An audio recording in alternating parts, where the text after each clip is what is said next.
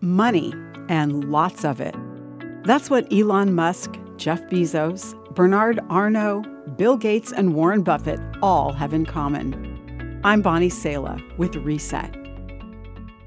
Like the poor who Jesus said would always be with us, we've also had the rich, going back to Bible big names like Abraham, Isaac, Jacob, Job, and of course, King Solomon. He was so rich, the Queen of Sheba came to visit just to take in his wealth. There are potential pitfalls to having more than you need. The Bible says, "Teach those who are rich in this world not to be proud and not to trust in their money, which is so unreliable." Their trust should be in God, who richly gives us all that we need for our enjoyment. It's not just the rich that obsess over and trust in money.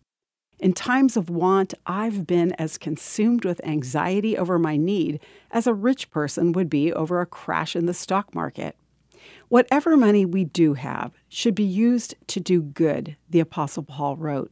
We should be generous to those in need, always being ready to share with others. I'll never forget my dad telling of a woman in the inner city of Manila, Philippines, who, grateful for the ministry he had done in the community, gave him a gift of a tiny packet of soap. She was, in Paul's words, storing up her treasure as a good foundation for the future so that she could experience true life.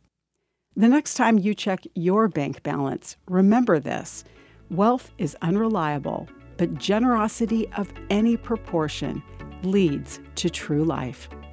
I'm Bonnie Sala with Reset.